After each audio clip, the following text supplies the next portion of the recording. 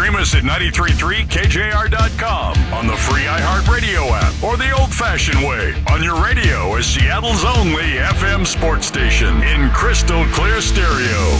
Now back to Softy and Dick on Sports Radio 93.3 KJR FM. Here's a high drive deep left center field. That ball's carrying out of here. It's 6-0 Seattle here in the second inning. Todd Friends.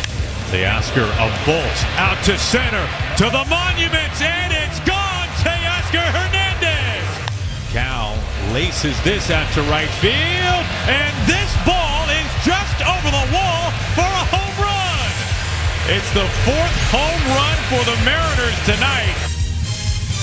All right, the voices of Dave Sims, Aaron Goldsmith. Big thanks to Root Sports. Big thanks to Angie Mentink, Jen Mueller, Brett Adams' hairstylist. Definitely him. Angie Mentink's son, her mailman, and Jen Mueller's fourth-grade teacher for allowing us to use those highlights here on the radio program. Here he is, courtesy of BaseByProsAcademy.com, normally at 4 o'clock, but going a bit early today with the early start in Baltimore.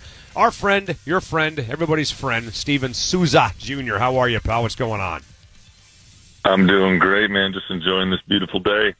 Beautiful day. Great day. Mariners in Baltimore this afternoon, 3 with the Orioles after losing 2 out of 3 in New York. I saw where Scott Servais came out after the second game and was a little bit irritated, right? He's like, hey, we got to kind of get this thing going here. A little familiar tone, Steven, to what he said last year when the M's were 10 games under. Do you believe that a manager can inspire a baseball team to play better, and do you believe that Scott Servais is that guy to do it? Oh, man, that's a good question. I think, baseball is such a different sport than the rest of them. It's not like football where you got to get a high for one game and you're going out. So the short answer is, in the long run, no, I don't think it works. In the short term, I think you can see instant impact. But it's more of a consistent philosophy to be able to do that. And, I don't know. I know Scott's a great dude, and there's been plenty of great managers. I mean, you can even see it with Joe Madden where sometimes you're in there and your voice just runs out. I don't think that's the case in Seattle just yet. Yeah. But certainly it's getting to a point where the culture and the way that the guys show up on a consistent basis, it's got to be better. How many games do you have to produce offensively in a row before you get the feeling in the clubhouse that, hey, we're out of this slump? Because obviously they had a great game yesterday. How many do they have to stack up before they feel, okay, the bad hitting, the bad approach is over? Yeah, I think it's more of like a run of wins, right? Like last year you saw the way they started to believe in themselves is they went on that long run. They won, I think it was somewhere in the marks of 17 to 19 games in a row. And it really fueled them to believe that no matter who's in our way, we're going to take you down. And so, I don't know that there's a specific number. They could go on a 7-game winning streak. I think if they win 10 games in a row, you win 11 out of 12, whatever, something like that, and they're 10 games over 500, I think you can look back and say, okay, we're past the bad baseball, we're in the right direction, and we're in a position now to strike for a playoff spot. Hey, Steven Souza Jr. with us, courtesy of BaseByProsAcademy.com, and I'm looking at Jared Kelenic. He's going back to May 23rd now. We're talking 24 games that Jared Kelenic has played in that span. In that span, Steven, he's hitting a $174 with a .563 OPS and 1 home run and 9 RBIs. For lack of a better question, is Jared Kelenic back?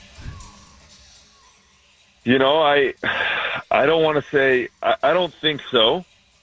He still had some good at-bats, but he's definitely fighting, some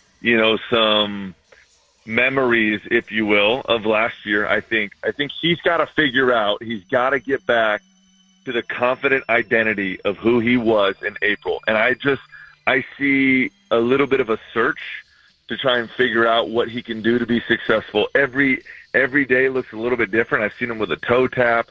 I've seen him get his foot down early. He's trying to shorten up.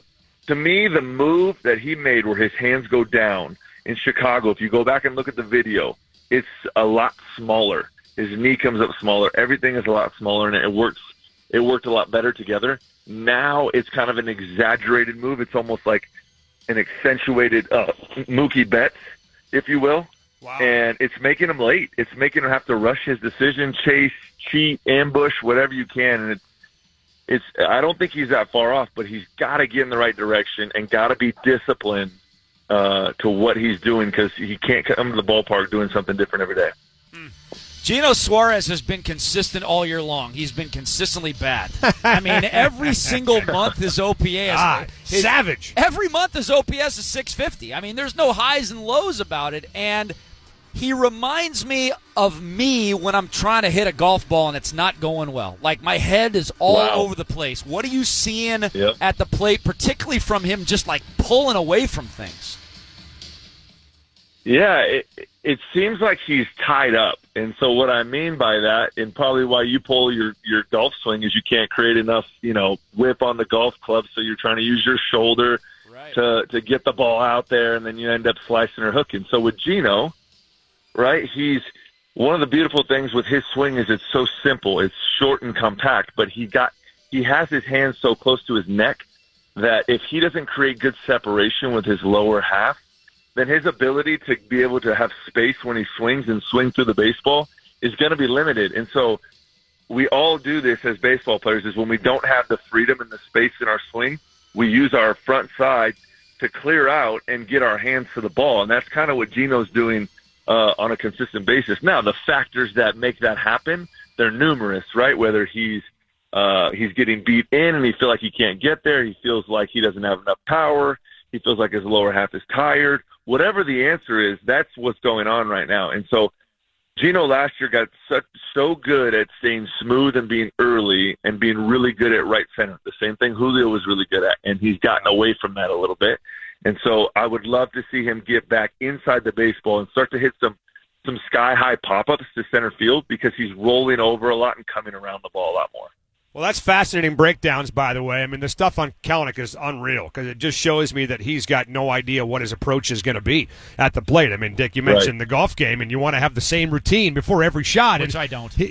Neither do I. That's why we both stink. But Jared Kelenic's a Major League Baseball player, for God's sakes. And the fact that he is struggling, Steven, to find that right mental checklist before every single at-bat, and he's doing something different, that's concerning. That's massively concerning for me. But Steven Souza Jr. with us on the radio show, courtesy of BaseByProsAcademy.com. The Mariners, Steven, are 2-8 in Luis Castillo's last 10 starts, which is mind-boggling, right? That he would pitch 10 games and you would lose 8 of them. It's not all on him, some on the offense, but lately it kind of has been on him. What's going on with Luis Castillo, man?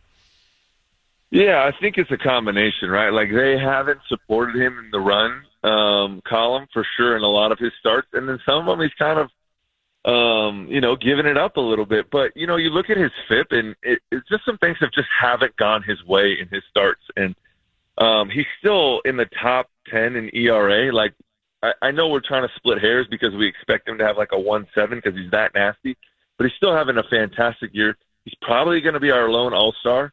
And so it just, we need him, and we need the stars to show up and be stars. We need Luis Castillo to go on a stretch of dominance, of not giving up a run. We need Julio. Julio has not had a good month. Despite these weeks that are okay, he hasn't had a good month. And so these guys that are supposed to play at the top of their game, they're not. When you have a team that depends on that, you're not going to win games. And so I think, going back to your question about Castillo, I think it's just a matter of stars being stars and saying, look, if I was a manager, I'd say, look, I need you guys, Julio, I need you and I need Castillo, because I believe they can handle it. I need you guys to go, and I need you to dominate, okay? And let the rest of these guys follow. And if they can do that, I think the Mariners can go on a run. All right. I love that. I was going to ask you about approach or talent, but you already answered the question. You say that they have enough talent there. It's just the approach. So how about let's finish on a positive note. Yeah. Teoscar Hernandez is ripping the baseball now. So talk about Teoscar Hernandez and what you're seeing now, and is this sustainable for the rest of the year? Yeah, he's just getting back to swinging at what he's good at, which is he dominates balls closer to him and up in the zone, and he's choosing to swing at those balls a lot better, and he's doing a ton of damage on those pitches, right? I think his OPS is somewhere in the 770s, back up to like 249. And you look at his expected numbers, like he's not getting lucky. I mean, I think they're like 1 point lower. in each category. So what you're seeing is real. So it's sustainable. On top of it, you look at his defensive numbers. He has 1 out above average, and I think he's 0.9 in runs saved, defensive runs saved. So he's playing great baseball.